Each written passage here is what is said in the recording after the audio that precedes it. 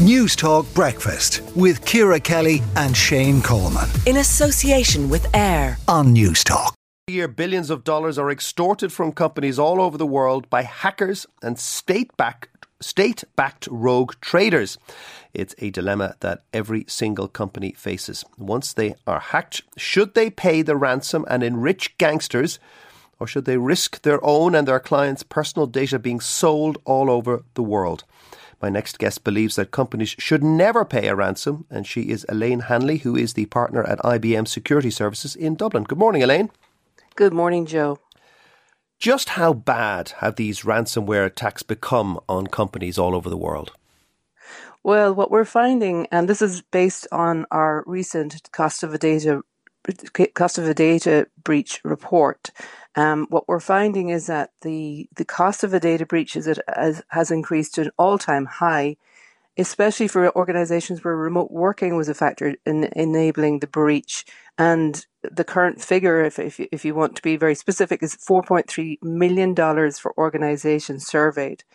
And that's based on surveying over 550 companies who experienced breach, with over 3,600 interviews of those involved. And what you're basically saying is a lot of working from home has proved to be very dangerous because the IT systems at home or in the countryside, wherever you're based, they're simply not as good compared to the office servers.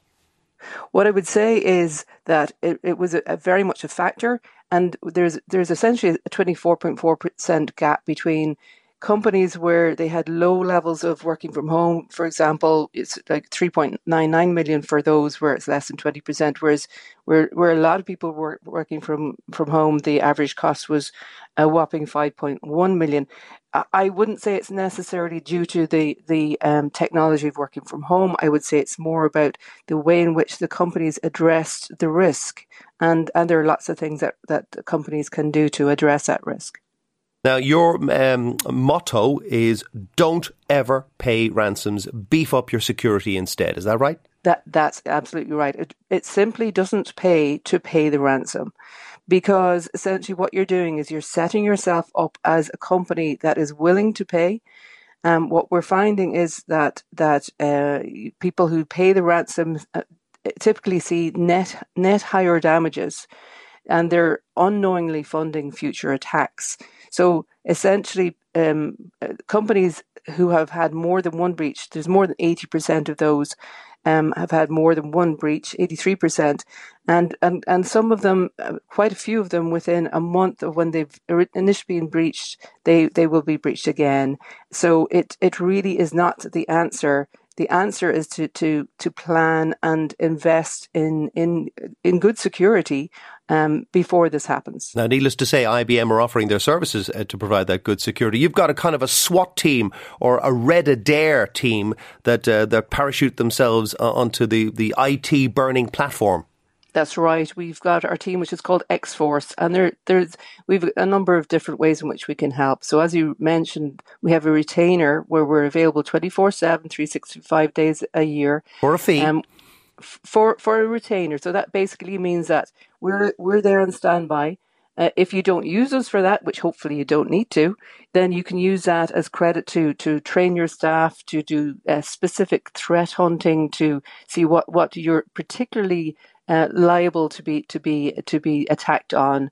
And we're also able to share the global threat intelligence with you in terms of, what we see is, we'd say roughly about a third of the network traffic across the globe. So we're seeing what the trends are and what is happening out there, and letting our clients know exactly what that is. And a lot of this this team, they do their work remotely. In other words, they test the system of your company IT system to see how safe and secure it is remotely.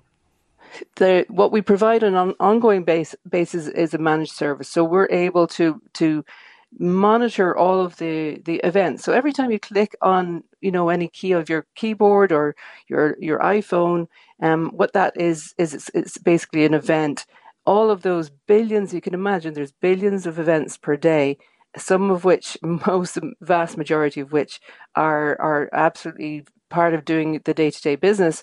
But what we're looking for is the unusual ones. So what we can do is we can use our expertise and tooling to know what's usual or normal. And based on what's called user behavior analytics, we can spot the ones that are different and alert the client to those events. Now, hackers or rogue actors or ransomware thieves, whatever you want to call them, unfortunately, they're always going to be with us, aren't they? And it's just a question of mitigating the damage. That is exactly right. What we want to do is help people understand how they can protect themselves for when there's a breach, because it's more likely that there is going to be a breach, and is being able to do that. And what we recommend... Should companies assume that they will be breached at some stage? That is exactly what is part of what we recommend in the... There's basically an approach called zero trust. It's not an IBM invention. It is something that's been around for a number of years. But interestingly, what we're finding is that companies are not investing in that as much as they really should. Only about 59% of companies in general are investing in that. Let me explain what that is. It's about always verifying that somebody is who they are when they're trying to access your system. So using more than just simply user ID and password, but using what we call multi-factor authentication. So you'll see this being used a lot as a consumer. See this being used where banks will send you an additional, a text message or an email message. So it's verifying who it is. That's the first thing. The second thing is restricting access. So once you actually do get access to the IT assets of an organization, making sure that you only have access to what you need to do your job. And that what that does is it means that if somebody does get into your organization's network, that they won't be able to access as much as they might be able to.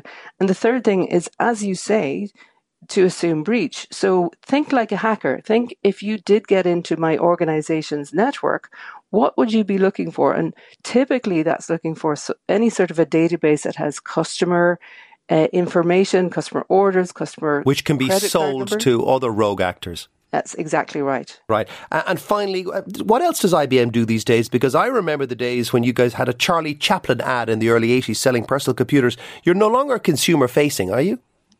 We have managed to simplify our business, and essentially we've got two different areas in the business. So what we have is technology and we have consulting. And what we're investing is in the building blocks, the technology building blocks that will provide the future for businesses. So hybrid cloud, which is essentially being able to unify what you have on your on-premises data centers or mainframes with what's on public clouds. But you're no longer dealing with consumers. You're B2B mostly, aren't you? We are helping companies in general, and companies serve their clients. We are helping companies build the business of the future. All right. And just a quick word on that, Joe, in terms of that the approach for keeping yourself safe. That's also another area where cloud security, where if you have just using cloud, 45% of breaches occurred in the cloud. Well, it's unfortunately we've run out of time, but thank you very much for getting up and joining us. That's Elaine Hanley, who is the partner at IBM Security Services in Dublin. Breakfast Business with Enterprise Ireland on Newstalk.